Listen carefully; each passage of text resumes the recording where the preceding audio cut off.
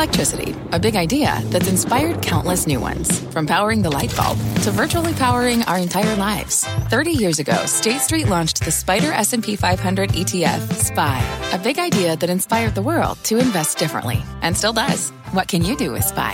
Before investing, consider the fund's investment objectives, risks, charges, and expenses. Visit ssga.com for a prospectus containing this and other information. Read it carefully before investing. SPY is subject to risks similar to those of stocks. All ETFs are subject to risk, including possible loss of principal. Alps Distributors, Inc. Distributor. Live from the NASDAQ market site overlooking New York City's Times Square, this is Fast Money. I'm Melissa Lee. Tonight's trader lineup, Guy Adami, Tim Seymour, Karen Feinerman, and Steve Grosso. Tonight on Fast, we've got our eyes on another round of earnings movers after the bell tonight. From Qualcomm to Roku, we're dialed into the calls. We'll bring you the trades. Plus, Zillow gets zapped. Shares of the online real estate company seeing their worst day in nearly 3 years.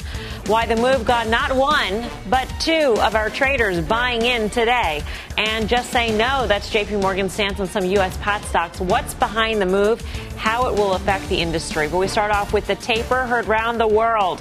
The Fed finally announcing the long-awaited wind-down of its bond-buying program. The news sending stock markets to fresh highs. Let's get straight to Steve Leisman, who's got the details. And I think, well, you'll tell us, Steve, but I'm really curious to see what Fed funds futures are saying at this point. And I'm going to give you that in just about a half a minute here, Melissa. First, let's do the news. The Fed took its first tentative steps toward removing the pandemic emergency policy measures, announcing at the November meeting it will begin to reduce its $120 billion in monthly asset purchases. The taper will begin this month, $15 billion monthly pace. That'll bring it down to $105 billion monthly. How will it get there? $10 billion less in treasuries and $5 billion less in mortgage-backed securities. Fed saying it's likely to continue in coming months. It pre-announced it would do so in December already. Fed said the amount of taper can be adjusted if the economic outlook changes. It left interest rates unchanged at zero, but Fed Chair Jay Powell said tapering will put the Fed in position to adjust rate policy if needed because of higher inflation. We see higher inflation persisting, and we have to be in position to address that risk should it become really a threat should it create a threat of more persistent longer-term inflation. And that's what we think our policy is doing now. It was Fed Chair Powell's first press conference since the dramatic repricing in Fed funds futures markets that has the market now betting on rate hikes beginning in July instead of December. And Powell, he didn't push back against that pricing. He didn't affirm it either. As a result, as promised to Melissa here, the probabilities of a rate hike next year largely unchanged on the day, with a 53% chance of the first hike in July, all the way up to, just be careful, watch our x-axis here, that's a 69% chance of a second hike by December. Powell acknowledged that inflation was higher than he's comfortable with and that supply bottlenecks were larger and more persistent than expected. But the Fed's sticking to its guns that they expect inflation to come down once those bottlenecks ease up. If they don't, Powell said the Fed will use its tools to address the problem. Melissa, did you get what you needed there?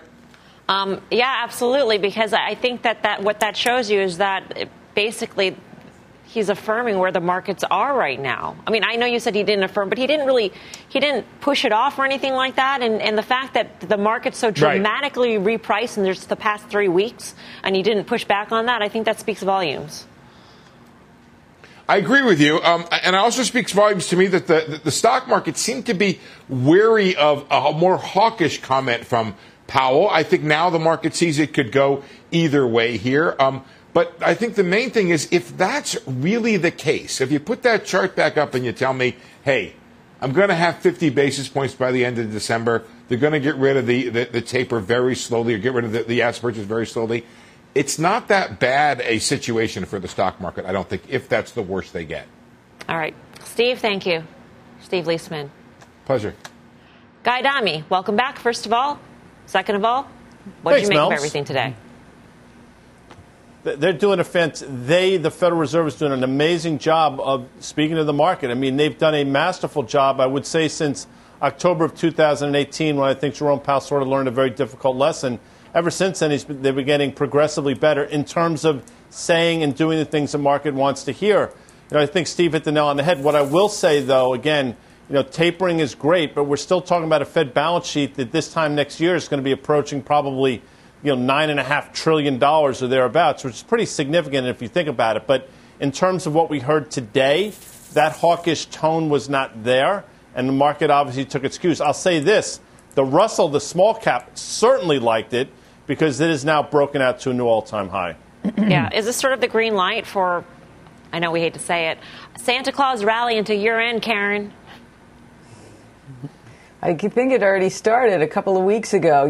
This year you had to buy early, I guess, for, supply chain. So I guess it started early. I mean, I thought he did, like Guy said, I thought he's done a masterful job of telegraphing what they were going to do. I always say, I feel like the Fed and the market are sort of holding each other hostage. And if nobody makes any sudden moves, we'll all get out of here alive. And that's sort of what he's trying to do. I think this is the very start of the talk about raising rates. He's just beginning now. Like you're saying, he didn't push back on that, June, July. So I think that's starting too. And if he does the same thing, I think the market can live with it. All that having been said, though, I think protection is relatively cheap here. So I want to buy some more protection. There's also substantial runway ahead, Tim, for the markets to do the tightening without Jay Powell and the Fed doing anything whatsoever, particularly if we see inflation and if the markets see inflation as more than just transitory. It almost doesn't, I'm not going to say this. Oh, I'll say this. It almost doesn't matter what Powell does in reality because the markets are doing the tightening here. Well, it's like the Fed, a meeting ago, the Fed was trying to reestablish credibility by showing they're more hawkish. Today, they're trying to reestablish credibility to show that they are in charge, not the markets. And that we can be more dovish if we want to be, see? And forcing us with the idea that inflation isn't anywhere as bad as they want to be. And also maybe, flexing in front of the other central banks and saying we are the biggest, baddest, our central bank, your problem. Because I think that's really where we got to with this. The market this was a dovish taper. This was a market that was fearful of dot plots moving and has seen the short end of the curves move. So the bond yield steepened today, right? You had the short end fall a handful of basis points. The long end, went up a couple. But it was a steepening, and it was a sense that tapering is all you have right now and all you have to worry about. And again, we're in charge, not the market. I don't believe that they can do that. But they did that today. And if you look at higher risk assets as we've kind of sorted through this, well, first of all, the dollar sold off 25 bips really on that news to the end of the day, signaling that if our central bank is behind other central banks now, the dollar will weaken. And that will quickly turn. And again, I love Steve. I love the Stella Blues Band. But if the Fed hikes in June of next year, and the minute they start moving from there, I don't care that we're back to normal. The market's going to hate it. And I think that that's the issue here, because the Fed has created a dynamic where even if we get back to COVID levels on interest rates, that's not good enough for this market right now. And so it's not going to happen overnight. Sorry, Guy, we can say, it's a Christmas rally. We've been saying it for the last 40 days. And I think you do have it. And I don't think markets need to sell off here. And I think the reaction tells you there's a sigh of relief until we get them. But look out when it happens, and it's going to happen. For now, though, certainly a sigh of relief for higher valuation stocks and tech stocks, Steve. Yeah, and I don't think, well, a couple of things. So I echo the rest of the group. I think he's done a masterful job. Let's use that word. I think it took him a while to get to the learning curve, but the 210 spread has widened slightly. I don't think he has to raise rates. So I think he's going to put it off. And to your point, the market can do what it wants around that. But if you look at the 10-year right now, it doesn't imply any inflation to me.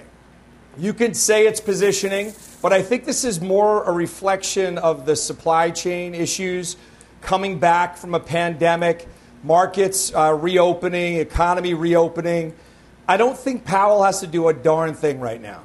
And that means the market can move higher.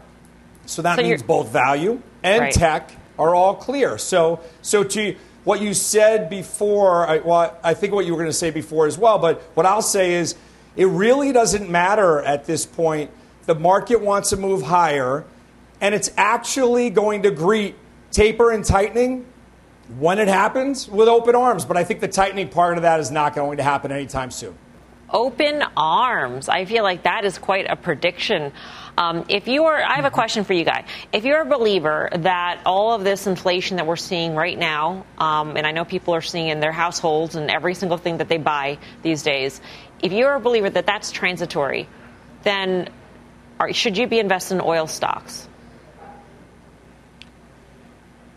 That's a good question. I mean, if you give me a time frame, I'm probably better suited to answer. The answer 6 is months. If you think this is going to somehow be fleeting, then no. I think you probably you might want to take a powder here, especially given some of the price action later. I think Carter's going to speak to that, but I'm not of that belief. I think the oil trade is intact. I understand the OIH has sold off a bit since that run up to 229, but I still think the oil play is intact. And I'll say this. I think they understand that transitory is just a word at this point, and it's not nearly as transitory as they had hoped 6 months ago. I think if you really asked them in the recesses of their mind, they would have said we'd been well beyond this by December of this year, and we're not even close. So, we can talk transitory all you want. It's not going away anytime soon. Karen, you sounded cautious when you were talking about, the price of protection, which is low right now. And I'm wondering, what is like the number one thing that concerns you about what might happen to this rally? COVID turning, another variant, which I think we all think of as a lower likelihood right now. But, the reopen trade has really sort of, picked up a lot of steam, particularly retail today. And we saw like Simon Properties yesterday. So that would be one thing. I guess we could see trouble in, fiscal cliff, and that's debt ceiling, that kind of thing. That is transitory. It's been transitory every single time. But it does happen, and it does get the market afraid. Those kind of things, and then big misses. And if they don't get, and if the port situation gets worse instead of better, I mean, cargo rates have been coming down, but if they start to go the other way, then we'll see more misses next quarter's earnings, and probably the one after that. All right. Well, we were watching oil prices. They dropped more than 4% today, the biggest loss since July. And the Chartmaster says there may be more downside ahead.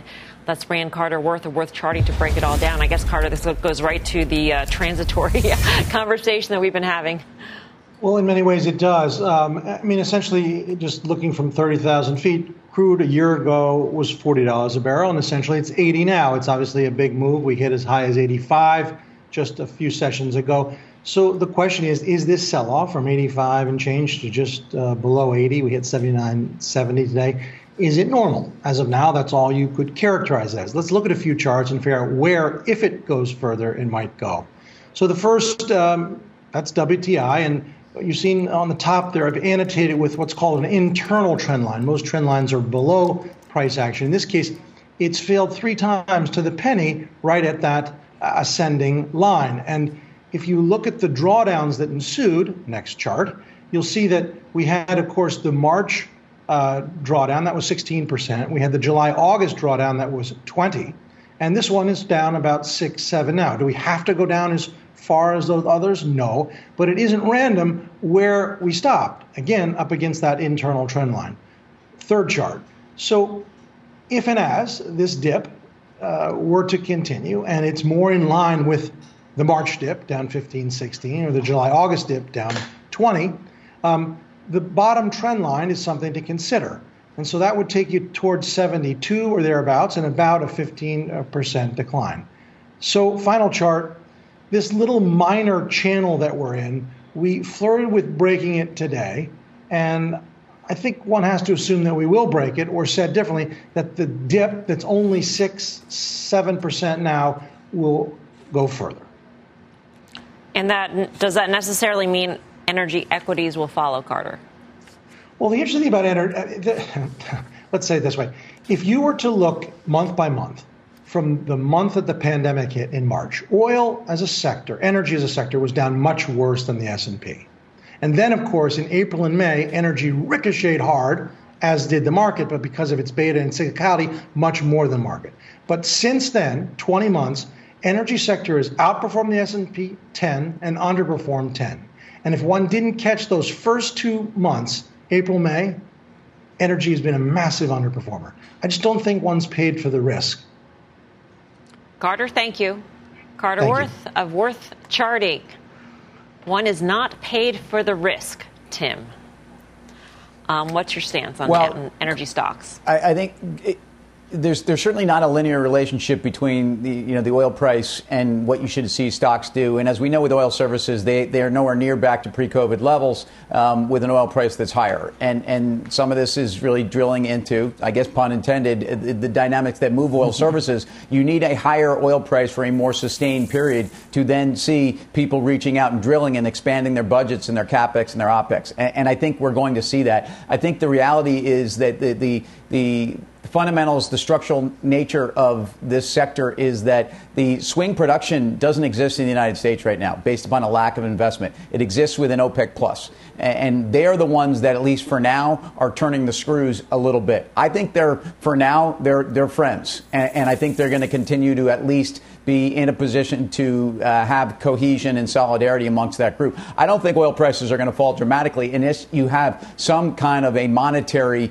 impact. And we're talking about the Fed and we're talking about dynamics that do affect the price of oil. The fundamentals, the structural dynamics and the secular dynamics around investment or lack thereof in oil, I think oil prices are moving higher. If we're so worried about inflation, the Fed's not going to impact the price of oil and commodities overnight. So I actually disagree. I think we have a case here where we've had a pullback. It makes a lot of sense we've had a pullback. You also haven't had macro OPEC dynamics to drive the next move higher. I think you'll get that.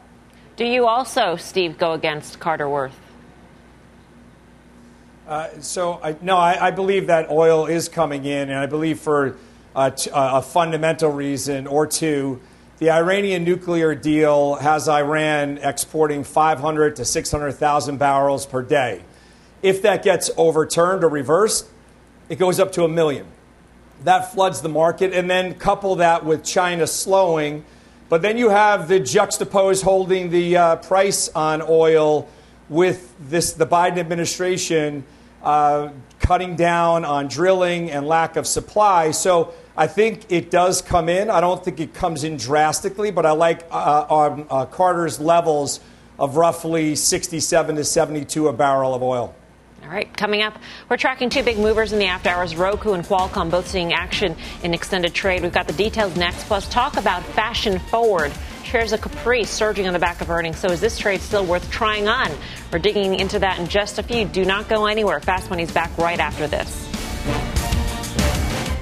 The spirit of performance defines Acura, and now it's electric. Introducing the all-electric ZDX, Acura's most powerful SUV yet. While what powers their cars may change, the energy that makes Acura never will. Crafted using the same formula that brought them electrified supercars and multiple IMSA championships, the ZDX has track-tested performance that packs an energy all its own. With a premium Bang & Olufsen sound system and up to 313-mile range on a single charge, and a Type S variant with an estimated 500 horsepower, the ZDX is everything they said electric could never be. It was built with the driver in mind, just like Acura's been doing since the beginning. We could talk all day, but the only way to experience this electric performance is to drive it yourself. Unlock the energy and order yours at Acura.com. What does it mean to be rich? Maybe it's less about reaching a magic number and more about discovering the magic in life. At Edward Jones, our dedicated financial advisors are the people you can count on for financial strategies that help support a life you love. Because the key to being rich is knowing what counts. Learn more about our comprehensive approach to planning at edwardjones.com/findyourrich. Edward Jones, member SIPC.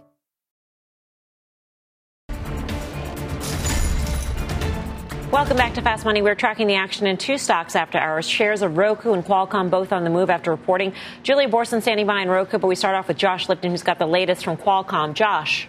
So, Melissa, remember heading into this report, Qualcomm was down about 10% this year. It was down about 20% from its January high, but that stock now shooting higher here in the after hours, beating on the top and bottom. Q1 guidance also better than expected. Investors, we know, had questions about Qualcomm, the outlook for smartphone shipments, supply constraints. On the other hand, I spoke to Cowen's Matt Ramsey earlier today, attractively valued, he argues, and the leader in communications chips, he says, that is going to benefit, he argues, as we make these transitions, 4G 4G to 5G to 6G. On the call, CEO Cristiano Amon talking about strength in his company's chipset business, but the increasing revenue diversification at the company too.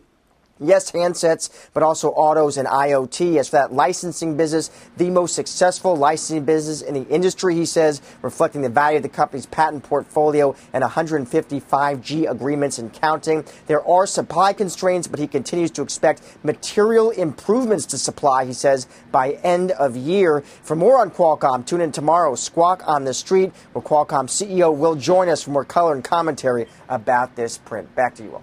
All right, Josh, thanks. Josh Lipton. Guy Adami, it's basically erasing the losses it's seen for the past few months. So how do you interpret the quarter?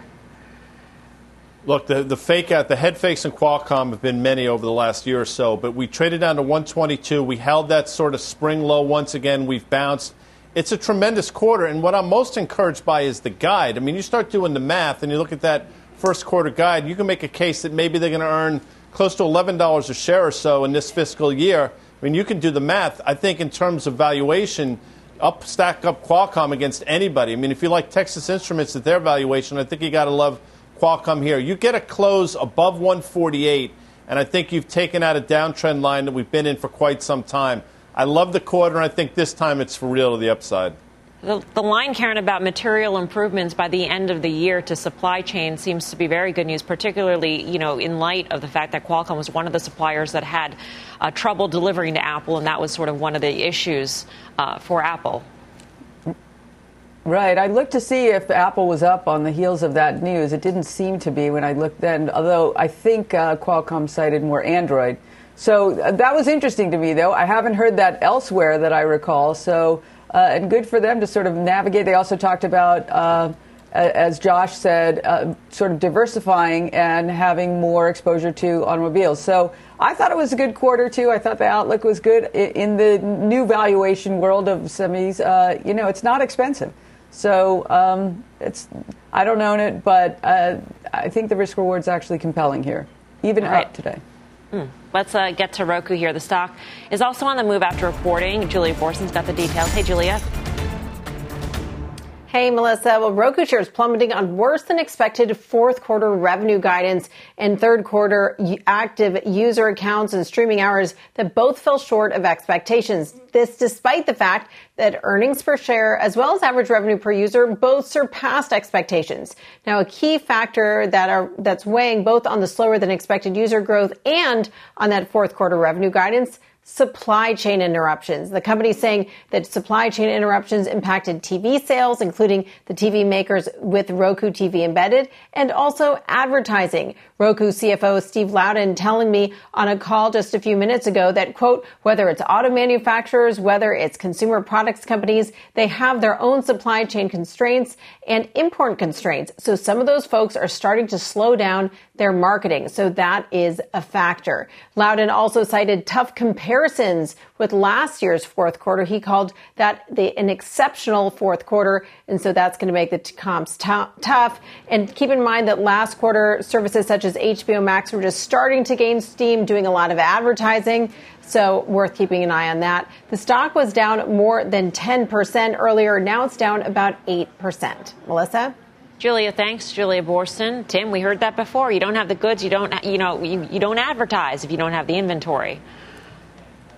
Yeah, we've heard about the advertising impact of supply chain disruption, and that's enough to look past. It's a stock that I still think is suffering from its success, both on the charts and in terms of the pull forward. Again, active accounts was slightly weaker. I mean, that's a disappointing number. The company's still at a valuation, to me, that's very difficult. Yet on a year-over-year is up 51%, despite falling 36% into this print.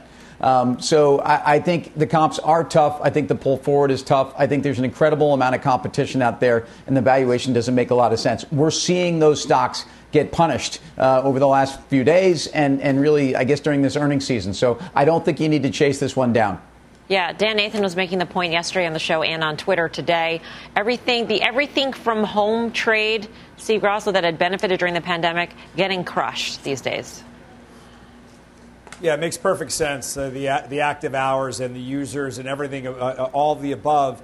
But I guess margins for them had increased, and that was what Julia was saying, that they did a little better on that side. If I look at it on a chart, just based on technicals, during the day going into the close, I hit 293 as support. I'm not looking at where it's trading now, but I'm assuming it's trading right around that level. So I'm with Tim. I don't think you have to try to catch a falling knife, but wait a couple of days. And I think you can buy this stock against that support level that has been support going back to March. So just wait a couple of days just to be safe, but buy a third of a position. I wouldn't be afraid to buy something like this. All right. We are just getting started here on Fast Money. Here's what's coming up next. Capri Holdings, dressed to the nines. Shares surging after posting some strong earnings. The traders give this trade a try on. Next. Plus, Zillow closing the doors on its home flipping biz. But that's not stopping some of our traders from getting in. You're watching Fast Money, live from the NASDAQ market site in Times Square. We're back right after this. Canva presents Unexplained Appearances. It was an ordinary workday until... that presentation appeared out of thin air. Also, it's eerily on brand. Wait, did that agenda just write itself? Words appear, making this unexplainable case... Unexplainable? It's Canva's AI tools. I can generate slides and words in seconds. Really? The real mystery is why I'm only learning this now. Canva.com, designed for work. What's on the horizon for financial markets? At PGIM, it's a question that over 1,400 investment professionals relentlessly research in pursuit of your long-term goals. Specialized across asset classes, but united in collaboration, our teams provide global and local expertise. Our investments shape tomorrow, today. Pursue your tomorrow with PGIM, a leading global asset manager.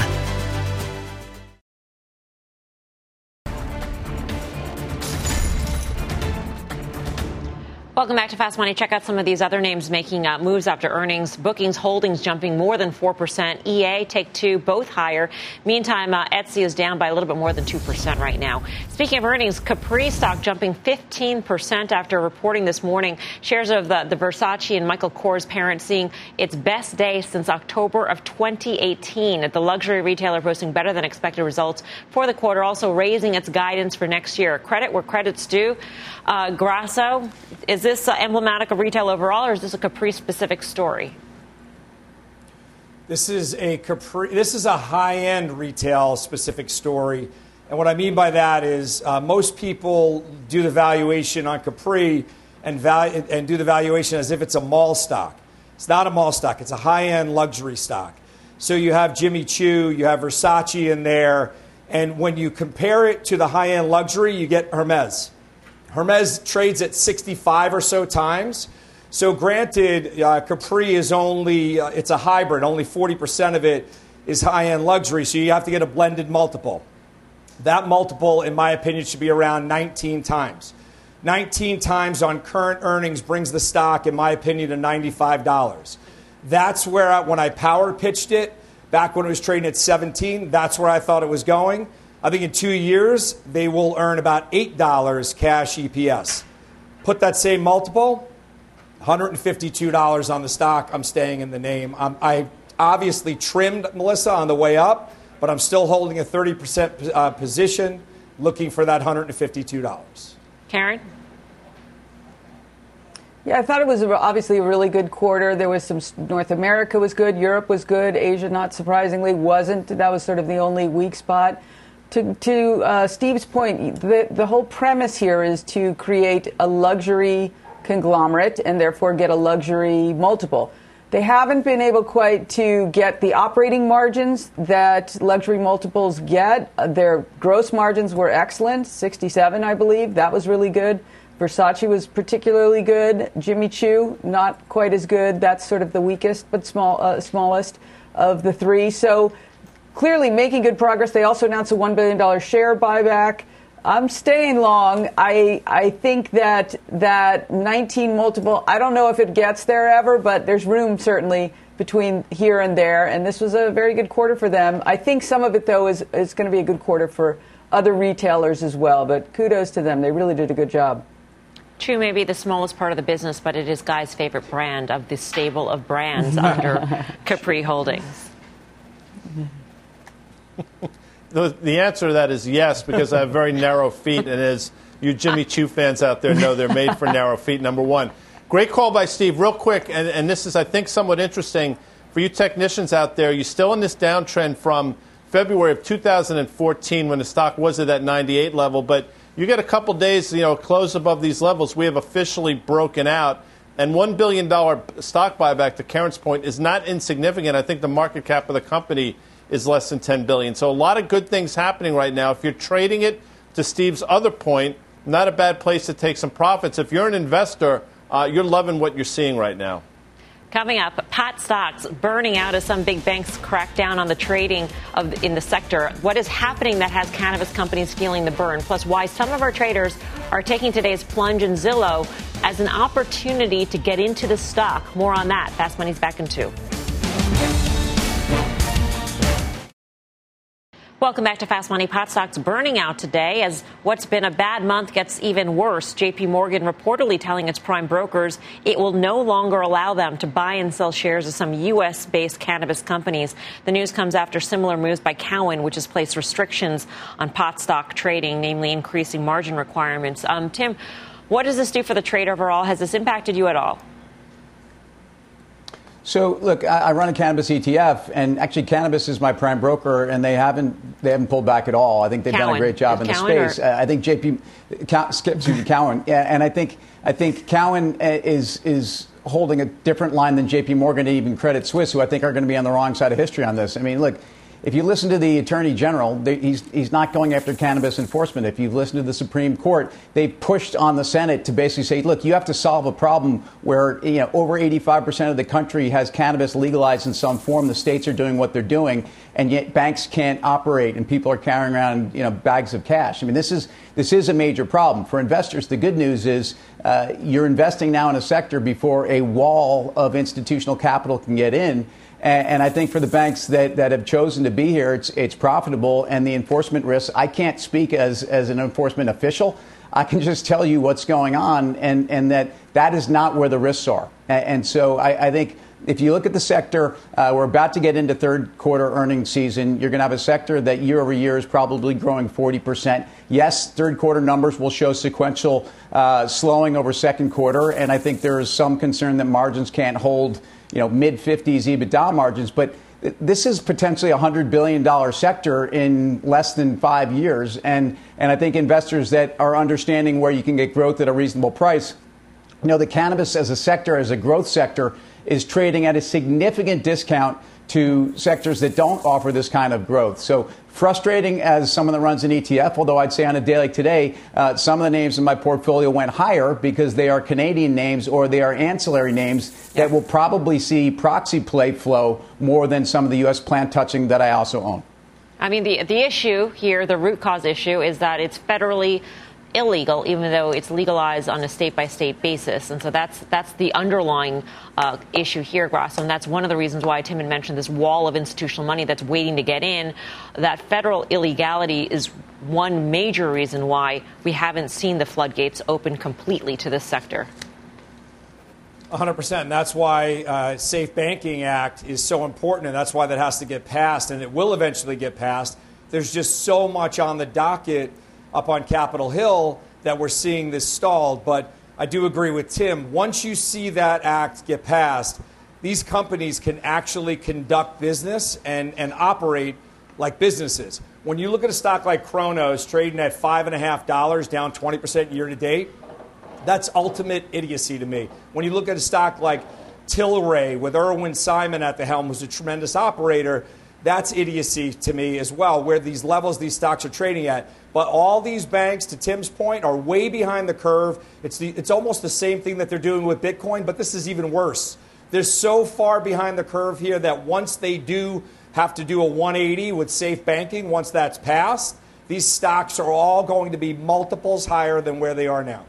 All right. Coming up, a big for sale sign on shares of Zillow today. Why a couple of our traders are putting in bids for this stock. Plus, we're checking out some Uber options ahead of earnings tomorrow. The ride-sharing stock getting a big boost as the company gears up to report. We'll drive straight into that trade when Fast Money returns.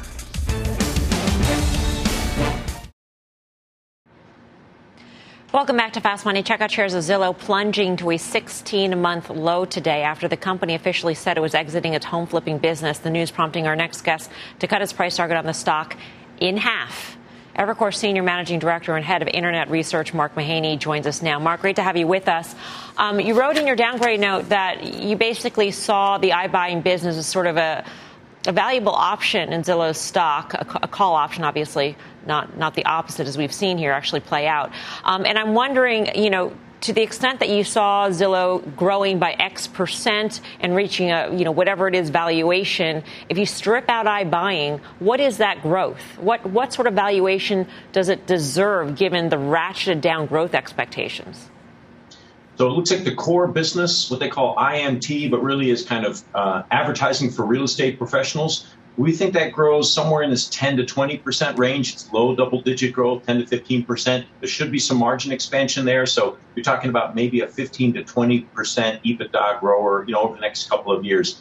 That warrants a decent EBITDA multiple, low end, 15 times, high end, 20 times, somewhere in there. That's what we think the stock could be worth once we start to get through all the disappointment, because it's not just exiting an option. There's really a question mark about the effectiveness of management.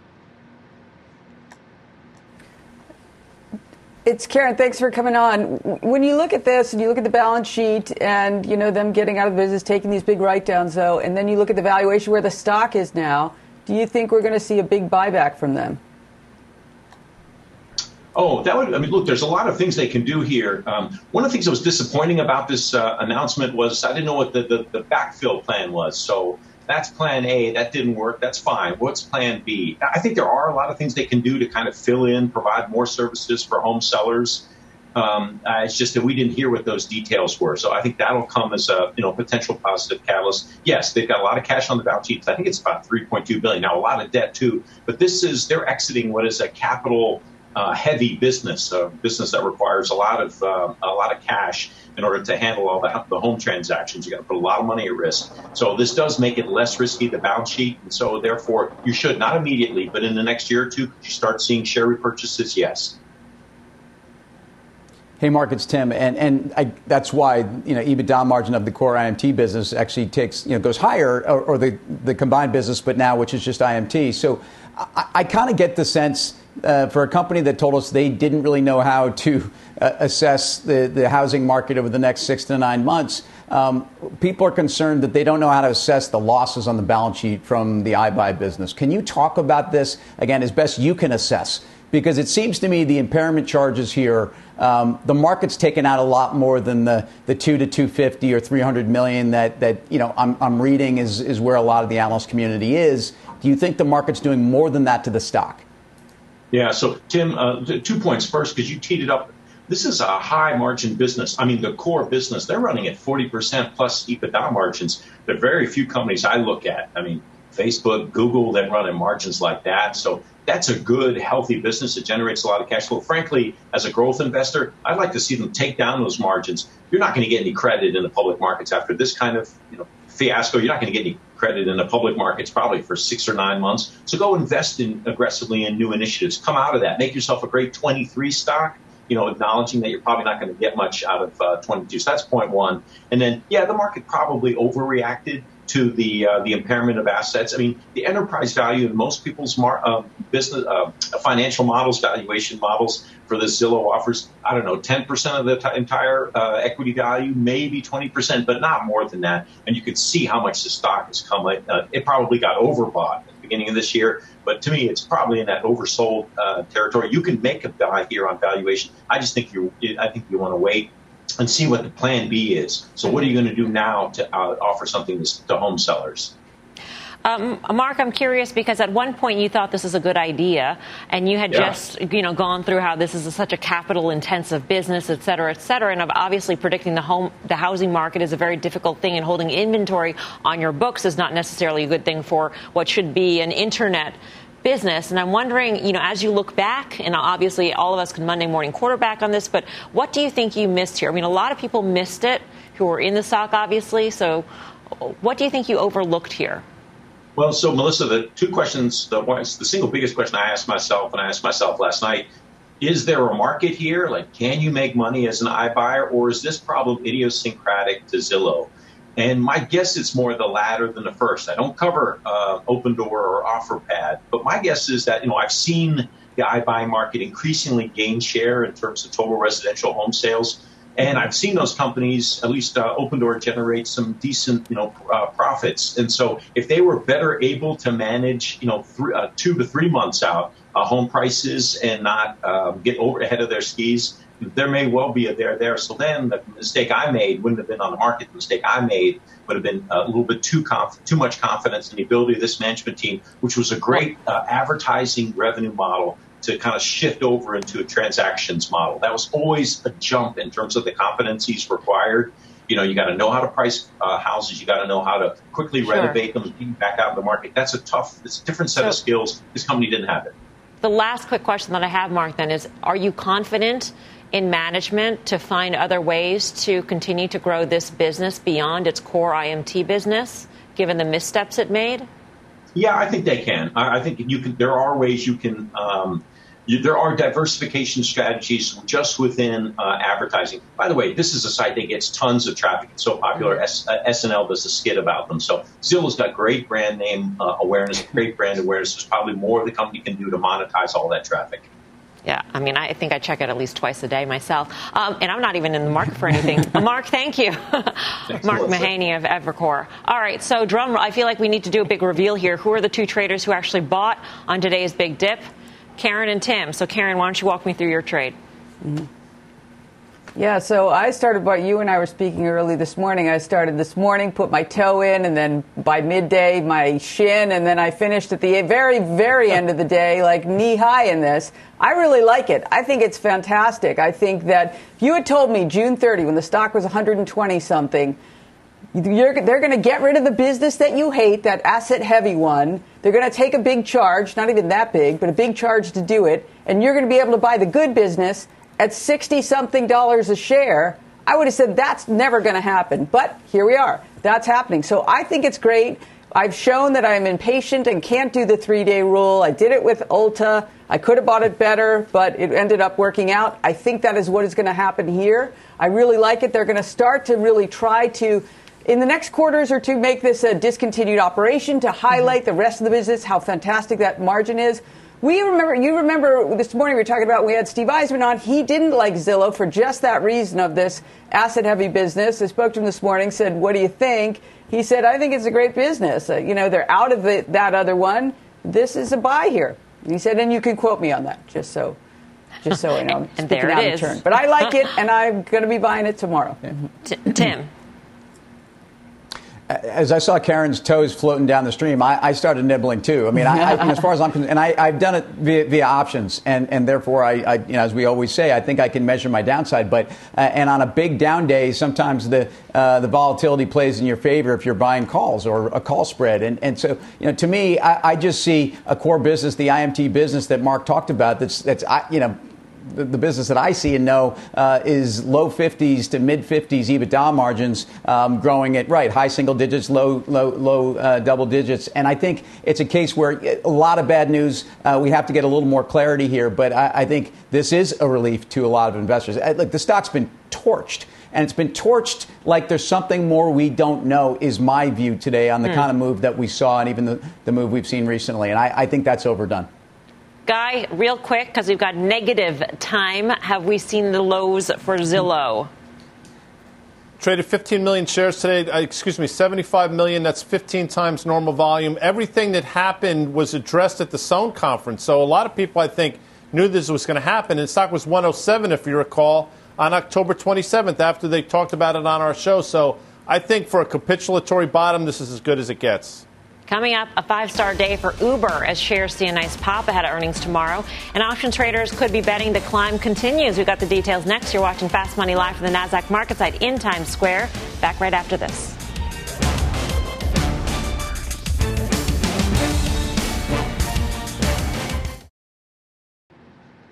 Welcome back to Fast. Check out shares of Uber hitting the gas today on the back of a big earnings beat by fellow ride-hailing company Lyft. It's Uber's turn tomorrow, and one big player in the options market is betting on more ahead. Mike Coe joins us now to break down the action. Mike.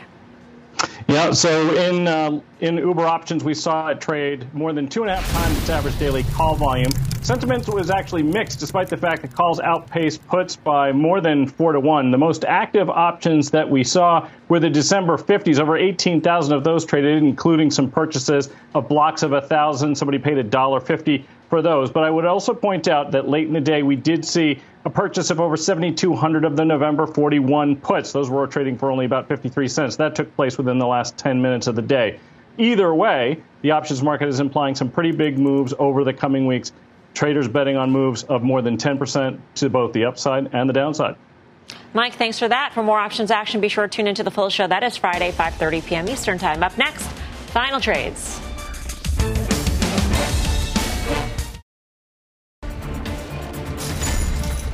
Welcome back to Fast. Last check here on the stocks moving the after-hour session. That move on MGM, by the way, it extended its pop just in the past, half hour or so. So that's something to watch right now as the call goes on there. Time for the final trade. Let's go around the horn. Tim Seymour. Yeah, another bombed out name, Robinhood. I don't think their problems change overnight, but a very sticky platform and a great demographic. And I think a lot of downside vol should be an opportunity. So, again, nibbling in options, Robinhood. Karen.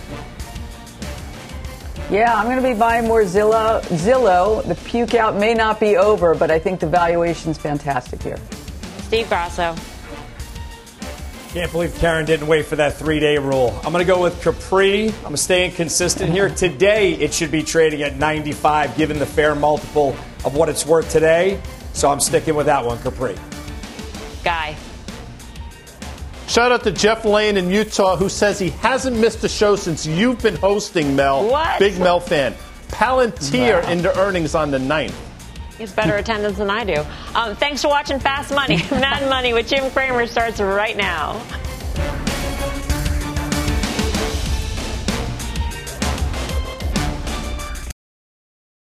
This podcast is supported by FedEx. Dear small and medium businesses, no one wants happy customers more than you do. So you need a business partner just like you. Like FedEx, who understands your passion for serving your customers because they have the same commitment towards you.